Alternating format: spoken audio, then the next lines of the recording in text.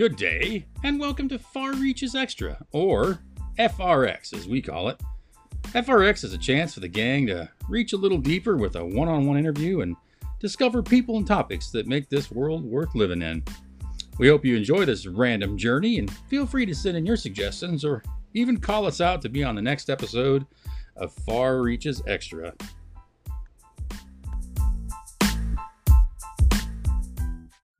All right, so I'm here with Jim Hyatt, Pete Osborne, my wife, Elena Bradbury, my son, Richard, and Michael Sullivan, who will be in the background. He might have to interject, I'm not sure. Now he's silent all of a sudden. But this is a Far Reaches Extra, and I thought we would have a little conversation with Pete and Jim and Elena about the Bays Butte Wild Horse Train Facility and get a little bit of exposure for it and spread the word a little bit. So Sunday morning in the almost famous, world famous Adel store, and we're gonna have a little chat about wild horses. So I'll let Pete and Jim and Elena introduce themselves and sort of give a little history on themselves and how they ended up working at the facility, and we'll go from there. Jim Hyatt, I'm the manager. How I started working there, they needed some help, and I said I would do it, and that's how I got I was kind of surprised myself, but anyway, been in Warner Valley since 1984, and worked on several of the ranches here. That's kind of how I got here and got where I'm going. Rode a few Mustangs before, liked them. Pete, what do you... My name's Pete Osborne. I'm the head lawn dart.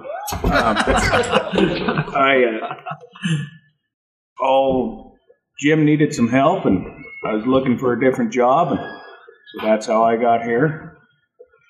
I've just worked on a lot of different ranches, buckarooed around. That's about my history. Grew up in Lake County. My family's been here since the 1800s. All right. And just so we're all clear, Pete takes all the chances and I take all the credit. Yeah, Pete is the face of our social media, usually. At least the voice. Yeah. I'm Elena Bradbury, and I'm the social media director, and I just came on about a year ago, and just they asked if I wanted to help with Facebook and Instagram and all that. So that's how I got to where I'm at with this.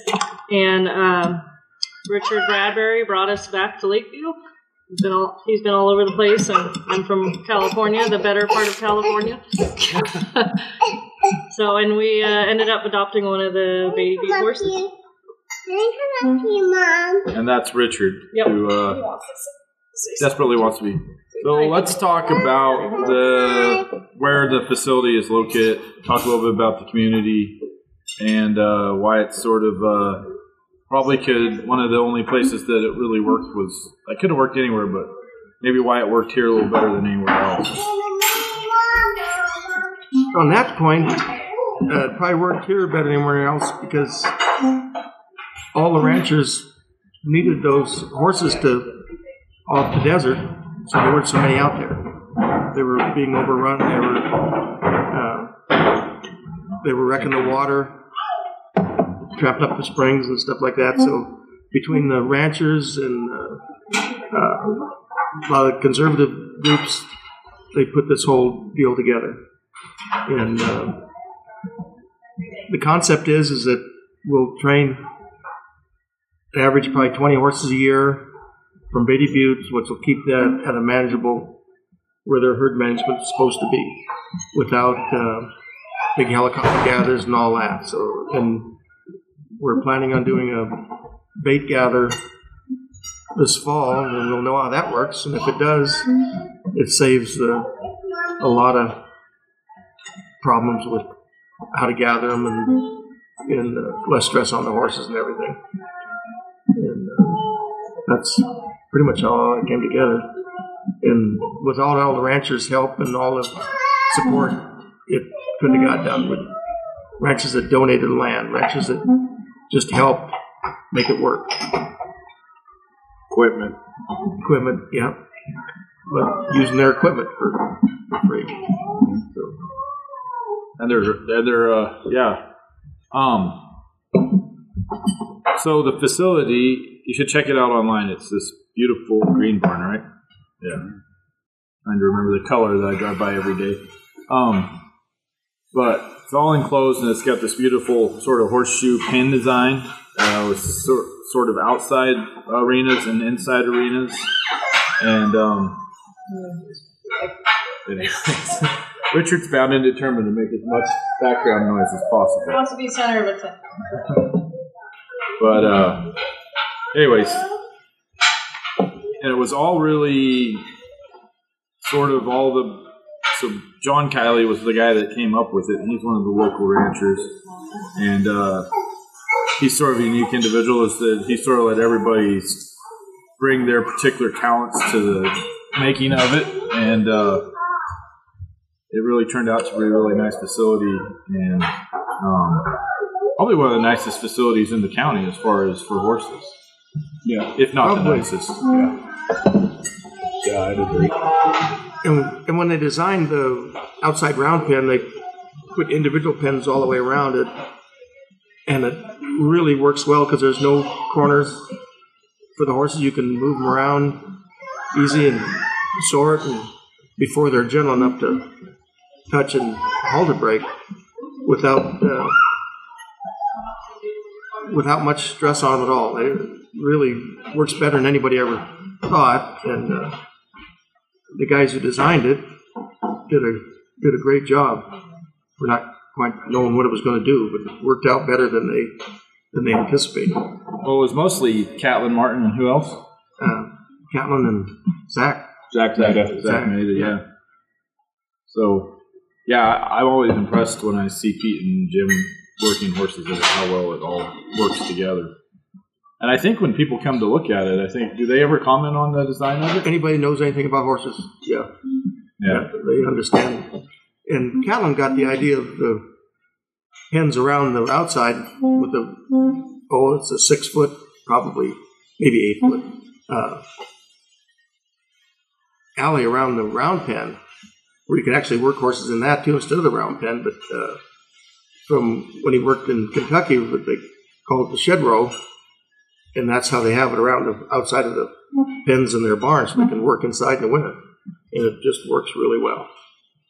So I think it's interesting to see where some of the influence came from, because there's people that live in the valley that go all over the country to do different stuff with horses and equine, and so maybe you could give a little bit of history about Catlin and your family's, all the people that have gone to Kentucky to work with the racehorses. Yeah, Frank and Jimmy. Frank was the first one, Jimmy's husband, started racehorses in Kentucky, and I'm feeling really bad because I can't remember the stable's name. And then him and Jimmy got married, and they did it. And then Catlin's gone down and helped. Reed's gone down and helped. I've been down and saw how they the area they work in and stuff, just for visiting. It's a different deal, but they took the same techniques that we're basically using for the Mustangs. I learned from Frank, and we've adjusted a little bit just because I'm not Frank and he does everything. I mean, he's so good at it. So, but the basic techniques we do is the same ones they start those racehorses with. The only thing we have to do different, we have to get them halter broken so you can touch them. But the first time they're saddled is exactly how they're done it, how they're moved around, and it really seems to work well.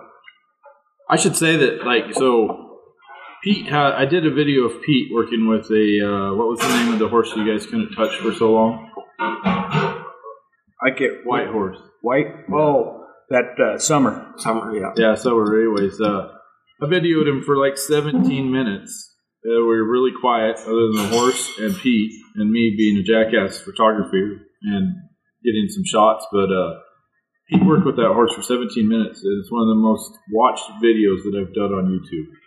Really? And it just blows my mind every time I go look at the video count on it, because there's no sound, there's no commentary, but people just, for some reason, just love watching it. So that's I'll put a link to that in the podcast, but Yeah, it's amazing to watch the time and patience these guys have with it. And you can definitely see the end product. Like my wife's horse, Dusty, he's always in your pocket, and he has no fear of people whatsoever.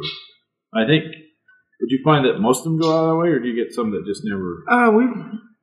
The older ones, they get gentle. Like Summer's to the point now we're saddling her, and you can just walk up to her outside and catch her. The older horses don't get that in your pocket thing. They're kind of like, okay, go ahead and touch me, but you're not my real close friend. And which is, for some people, they don't want their horse walking into them all the time. They like that more personal space. And we did another one. April was the same way. She got real gentle, and we adopted her right away. But she would not come up to the fence and stuff. But when you walked out to catch her, she'd stand there and let you catch her. It's interesting how they evolve, and kind of a little background on how we get them gentle. When they first come, we have a pen that they're kind of out of the way. We don't mess with them, and then when we're ready, we'll sort one off out of that pen, and it's kind of whoever comes. We don't really pick which one we want, and then we let them run with the real gentle horses for probably a week. Just let them watch us interacting with the other horses, and you can just see them calming down. Like, this is not that bad. And then we'll halter them and start them in the round pen, start them to lead. For first few days after that, maybe 3 or 4 days, we have a 25-foot lead rope that they just tow around. And in about 3 days, so you can let that go, and you can touch them with the halter on, leave the halter on them for maybe another week, maybe even 2 weeks sometimes, but at least a week. Then they got to the point where you can halter them when you catch them and stuff. And it's just there from that. We're not in a hurry. It's not like the trainers who've got 30 days to go from point A to point B. I would say on a horse that's a little bit not that gentle, just not wanting to be, it would be 3-4 months working with them. Because Summer, we've got to be on like our second or third month, second month for sure. Yeah. And we're just going to start riding her this week. So that was a lot. That's more invested than most horses get, wouldn't you say? Most like trainers, if I took my horse to a trainer and his halter broke, I'd want to be able to ride it for 30 days. For most of them, they 60 days, depends on what you want done, but just be able to get around it. They would probably do it in 30 days, but we might take 2 months to do that, just because we're not on time schedule. People from Elena's Facebook posts and all the stuff she does online, on the internet stuff. Most every horse has got somebody who wants them sometime before we even start them. Like June is pretty much a hard case. I've got a guy that wants her as soon as, if she ever gets to the point where she's going to be gentle. So he's spoken for her, and he can sure, but like I told him, we won't know. She's a little different. She's, all the Mustangs I've been around had a pretty much self-preservation. They don't want to hurt themselves, just to get away. They'll take care. She's kind of suicidal. She just crashed into something to get away from me when she was, now she's stopped, but so this guy probably doesn't want to be riding a horse that if something spooks, it'll just run through a fence or something. So it's going to be interesting how she turns out. We're probably a couple weeks away from riding her. We just started saddling her. It was entertaining. I think Elena will probably put the video on of her first time saddled in the next day or so. So Pete. Yes. You never worked with wild horses before this? No, I rode one Mustang for a guy one time. Everything else was quarter horses or something of that sort. So what's one thing that you learned from wild horses or about wild horses that you didn't know before you started with the training facility? It amazes me how fast, once they start getting gentle, how fast they become gentle after that. It takes us longer to touch them than it does to start riding them a lot of times. It's always amazed me. Once you get to touching them, and they come, for the most part, calm right down pretty fast. And one of our main tools is grain. Like I said, when we put them out with our gentle horses first, they're out in the big pen, and then every morning we put grain in some tubs in the catch pen, and they come in and eat. And it takes the new horses 3 to 4 days to figure out that they can eat grain. Because if you try to feed it to them just on their own, they think you're trying to poison them. They think it's horrible. But they see the other horses eat, and then they start eating. And then before we even start working with them, when they just come in to get that grain without looking around and watching who's standing by the gate, or they just wanting that grain, and they're pretty much every time we work with them, before we start, they get a bite of grain, not maybe 3-4 cups, nothing major, just enough so they think that okay, if he touched me, we get grain. And then another thing, they have to be something done with them every day when they come in the catch pen. Whether it's just let you touch them, and mostly we'll put a halter on them and let them out, so they know they got to get haltered to get out of there. They just don't get to crash back out the gate, because that's a real bad lesson for them if they figure they can just run through the gate. Anyway, go ahead. No. God. I don't have anything to add to that. So the interesting thing, like, there you have horse trainers that people usually seek out or hire to train a horse that they have a predetermined notion for. But you guys sort of flipped around, is you're just training horses. You don't know who it's going to go to. No. And a huge because of how wild horses are sort of a hotly contested item in the West. Your job is as much trainers and PR and public relations and dealing with and educating people. So what challenges and what rewards come with that part of your job? Well, I think that's one of the bigger rewards, and the biggest thing we've had is when Elena took over the social media of informing people what's going on, because she's gotten some questions that were totally, I mean, like we were mean to them and we were doing all this stuff, and she's been able to answer those questions. And but yeah, the bad publicity, and then I think this has just been good. Like the videos where they see us taking so much time, we're not just roping them and making them do stuff. And the only thing we do that kind of upsets some people is we teach them to be hobbled. Yeah. And we've had some bad people that don't like that at all, but what they don't know is that horses are actually more comfortable hobbled when you start, like when we're first putting the first saddle on them, and they learn to stand, and they can move. If they want to move, they can move. But it's just, and then we don't do that all the time, maybe the first week or so of saddling them. And as soon as they'll stand comfortable, we first start by unsaddling them without them being hobbled. And then pretty soon we saddle them being hobbled. And we start out when we first hobble them with an inch soft cotton rope, because that's when they usually jerk the most, and it doesn't cut them or anything or hurt them. Then after they're comfortable with it, we use leather hobbles like everybody would. And out here where we live, if you're watching a hobble rope, you're pretty much in trouble, because sometimes you need to get off and hobble them and have them just stand there.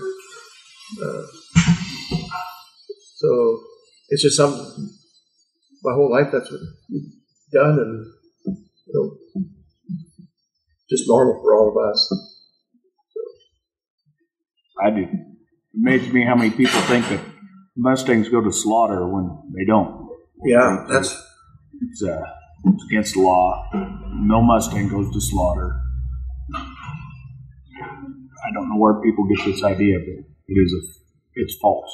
Yeah, the freeze brand on most. I don't know how many people know this, but there's a freeze brand on the side of their neck. So Left side, yep. yeah, anybody that's in that particular business would never accept one of those anyways. Right. So They could get in some serious trouble for that. but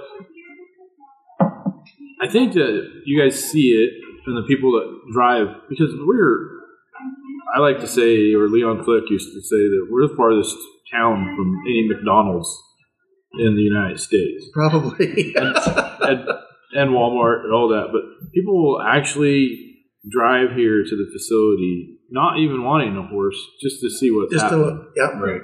We get a lot of people that way. And we, on our Facebook, we have people that are all over different states, and they try to make a lot of effort to come here and see the horses. And, yeah, it's incredible. Oh, while we're talking about Facebook, so I was unaware of this. Maybe you can give a history on the guy that won the wild horse. They have a competition. Can you fill everybody in on that? So, of course, I can't think of what his name is right now. Tom? No, it's Tom Hagwood. Yep. So, he was one of the first to adopt one of the wild horses. Or Jim, do you know a little bit more about it? No, I really don't Okay. know much about that at all. So anyway, he just, he competed and had this incredible horse that they ended up selling it for a lot of money, I think. But so anyways, he just kind of helped get this idea started with adopting, wild horses out. And I don't really know a whole lot though about Well, where you want to go with. I thought it was a competition where you take a wild horse and you train it, and then you show it with other wild horses. Okay. Is that right? Is this the one with the fillies that they use? Yeah. Yeah, they go to Burns, and JW gets them and halter breaks them. So What's it like, Burns Burns, yeah. Burns is one of the holding facilities in the West for wild horses. Yeah, it's the only one in Oregon. Yeah. Yeah. Anyway, the JW halter breaks them, last I heard, and then they go to Reno and they buy them, and then they come back the next year and show them, and it's interesting watching. Yeah. I think there's pretty big prize money involved for winning that deal. And then the other thing is, you want to give a shout out to your European? Yeah, we have a German group, and they are, so a lot of the first horses from the Beatty, not from our facility, but from the Beatty Butte HMA, about 15 of them got adopted and were sent to Germany, and they did a similar, they call it the German makeover, and it's similar to what Tom Hagwood and others did here, where they train them and then they show them, but it's a big deal back there. Anyway, so we got connected with I'll have to find his name, but he helps inform the German population because some of them adopted those horses, and so he just keeps them updated, informed with what's going on here in the United States. And we have a blog about him and his group that he created on our website, and he's a neat guy. Trying to think of what his name is, but I can't pull it up quick enough. That's all right. Let's talk about, so from what I've seen, how many horses have been adopted so far This year? I bet totally it's close to 60. Yeah. So I wanted to talk about the type of people that adopt the horses, but the economics of it. So for a horse to stay in a holding facility over its lifetime can be upwards to $80,000, maybe more dollars. So by each of these 60 horses, you can do the math, but that's a considerable savings to the U.S. tax dollar. And people that desire horses can get horses, and especially those that want to help on the wild horse side of things. So can you speak to the type of people and what they want to use the horses for that you've adopted to so far? it's been all types, from you guys where you use them on the ranch to people who just want a horse for their pasture. We've adopted a couple of those. And in the few ranches, one went to a ranch in California down Central. And we've had some of the local guys adopt them, several of those. I mean, quite a few, actually. Local cowboys have adopted them. And kind of what's interesting about that, a little bit off topic, is the way it works. After you've adopted a horse and you've had it for a year, the BLM gives you a clearance, and it's now your horse, and you can do whatever you want with it except sell it for slaughter. And there was one of the horses that Zach started when he was managing. The cowboy just sold it for $8,000. Oh, wow. He's had them 3 or 4 years and done a lot of work with them, but they're, and a lot of people just want a Mustang, and that's probably 90% of it. And then there's that percentage of the cowboys that want a cheap horse. So that reminds me of the lady that one of the horses jumped over her fence, and she ended up adopting that horse, and then they come out here, but she just has a ranch where they just have the horses there and they take care of them and ride them so often. But a lot of these people, they just like to just have them and just care for them. Yeah. Interesting. You pack train some of them? Yes. Yeah. We had 4 of them went to Colorado to an outfitter, and he specifically wanted short, under 15 hands, stout, and we had 4 of them when he called. And the 4 number comes in. That's the most horses you can have in your possession that haven't been cleared into your 4 horses in the process of fulfilling their year of adoption. So he took 4 head, and they've done well. So I was the first year or second year we had a sale at the facility for the horses, and we ended up buying a couple of them. I don't know, 2 or 3. Anyways, so we let some of the kids in the valley ride them, and so the 30 days came up. They were like, "Hey, how are you doing on those horses?" And, "Oh yeah, we really like these horses. So we just need a little more time with them. Can we keep using them?" And we've never seen them back since. So we were happy to support the community in multiple ways.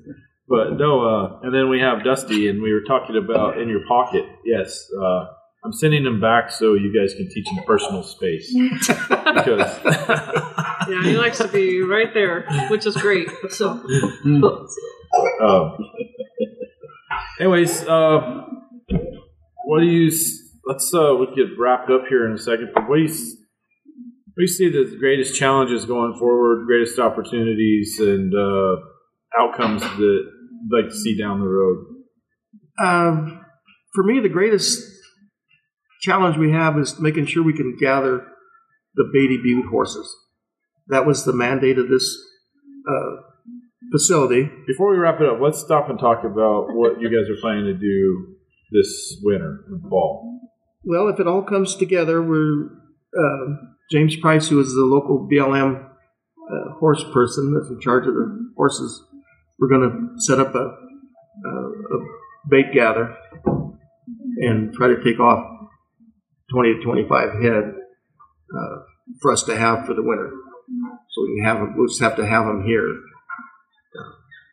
And then so people can see them, they'll be on the videos, and before we even start them, people can kind of know what we're dealing with. That's the goal, and I think it's going to work. And that gather is going to be just 45 miles out of Adel. Somewhere over on, yeah.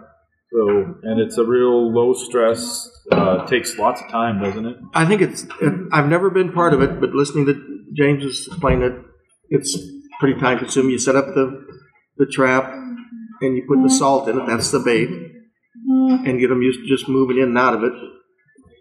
and then you close one end, and then you get them used to coming in and not feeling trapped. And I have no idea how it works, but when you're ready, there's some kind of a trip line that trips the gate, and the gate closes on them when they go in for the salt, and we come and take the ones we want from that. Like I said earlier, if we could do that every year, it's like not near the taxpayer money as a helicopter gathered, not near as stressful for the horses. In a solo team, if we could just do it every year and get 20 to 30 head, that would make that a sustainable horses on that HMA. Yeah, and that's HMO. We talked about it a little bit in the beginning, but especially at a time like this, it's incredibly dry. All the cattle are back. We're no longer hauling water, so those horses are out on a very arid desert, high desert, very cold type of situation, and they're going to be struggling this summer. So the greater the amount of numbers, the greater amount of resources they use. So the object is to limit their impact on the natural resources and maintain a viable herd that isn't, that are using the resources that are available to them rather than overtaxing the resources. Yeah. When they gathered them in 2015, they left, if I understood right, 100 and some head. And now in 5 years, they're up to a little over, they're going to be crowding 250, I think, a little over 200 anyway. And the 100 to the 200 is where they want to keep that herd. So if we can gather this fall and next fall, and every fall after that, we should be able to keep that within that, under the 200, and so it's managed. I mean, not managed by what they do, but numbers, managed by numbers. Anyways, go ahead back to my last question. I'm sorry. I just want to stop. I thought that was unique, and I think that's just something that rolled out of this program because of many different things, but I think it speaks a lot to you guys is that they trust you to work with them to do that trap, and that says a lot for the program in itself. Yeah, you guys have developed that type of reputation that's it's James has been such a big part of that, making everything work. Like he does, approves the adoptions and stuff like that. And one thing we do a little different is I ask the people to send their adoption applications to me, then I take them to James. Because if they go through just online, the people who look at them then, you have to have your corrals have to be 6 feet tall. You can't have any wire fences. You can't, well, by the time they leave our facility, we've got a fence, one pen that has wire, and they're used to it. And they don't need the 6-foot fence because they're not afraid of you. Yeah. So James they got to have quality water, feed, and trailer. I mean, there's a whole bunch of things you have to have. But James will look at it a little different light and go, okay, they might have 5-foot fences, not 6 foot. That's okay. And stuff like that. So it makes it a little easier for people. What do you look forward to going into the future? The fact that we can keep Beatty Butte gathered in the numbers that the ranchers, that was why everybody got on board, that was the promise. And if we can't do that, then we're not doing our job. And we've gotten a lot of horses from Burns that weren't Beatty Butte horses, they're from other gathers, but still we're getting horses just for something to do. Our preference is to do Beatty Butte horses. Well, the preference would be to copy this type of facility and put it in places where they need to manage herds. I think it would work well in a lot of places.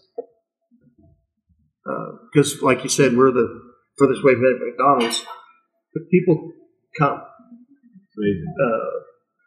That doesn't seem to bother them. I've talked to them. Well, here we are. Well, we'll take a road trip. We'll stay over. One lady just spent 2 days with her and her daughters,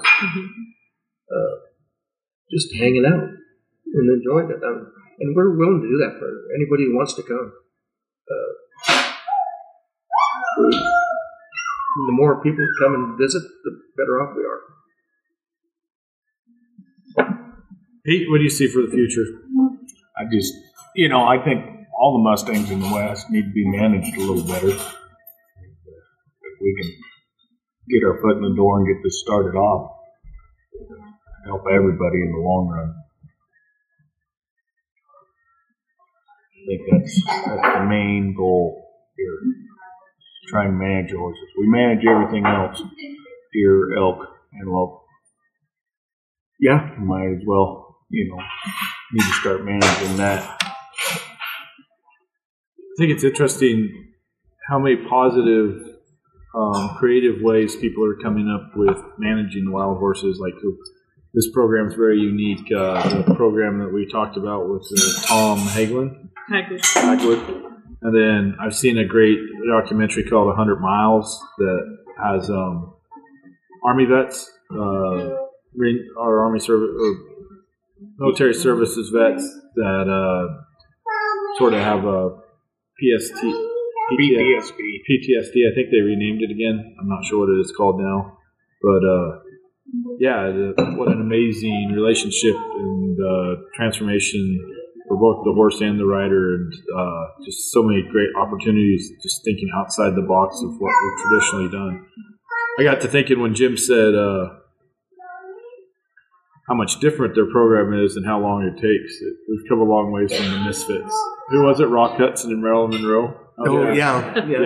So Misfits? Yeah, which is only less than 80 miles from where we're at now. So, yeah. If you got one end of the spectrum and what everybody sometimes pictures when they see wild horses versus the other end of the spectrum, which what Jim and Pete do, we need to publicize what Jim and Pete are doing more. And then I was going to have Elena, but she's messing with Richard. Just one quick plug while we're waiting for Elena to do her mom stuff. We're going to have one horse for adoption and 2 horses that are just going to be a demonstration on how to start touching them at the Oregon Trail deal in Baker City. Oh, cool. On the 24th of October. So,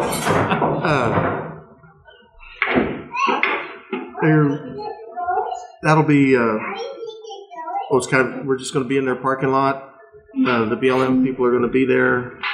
And if you actually want to adopt a Mustang, that they'll take care of you right there. All right. Okay, so we're going to get Elena to plug in how to get a hold of us and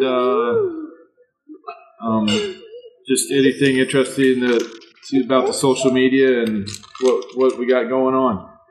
All right, so we have email of just beattybuttewildhorses@gmail.com, and then I think with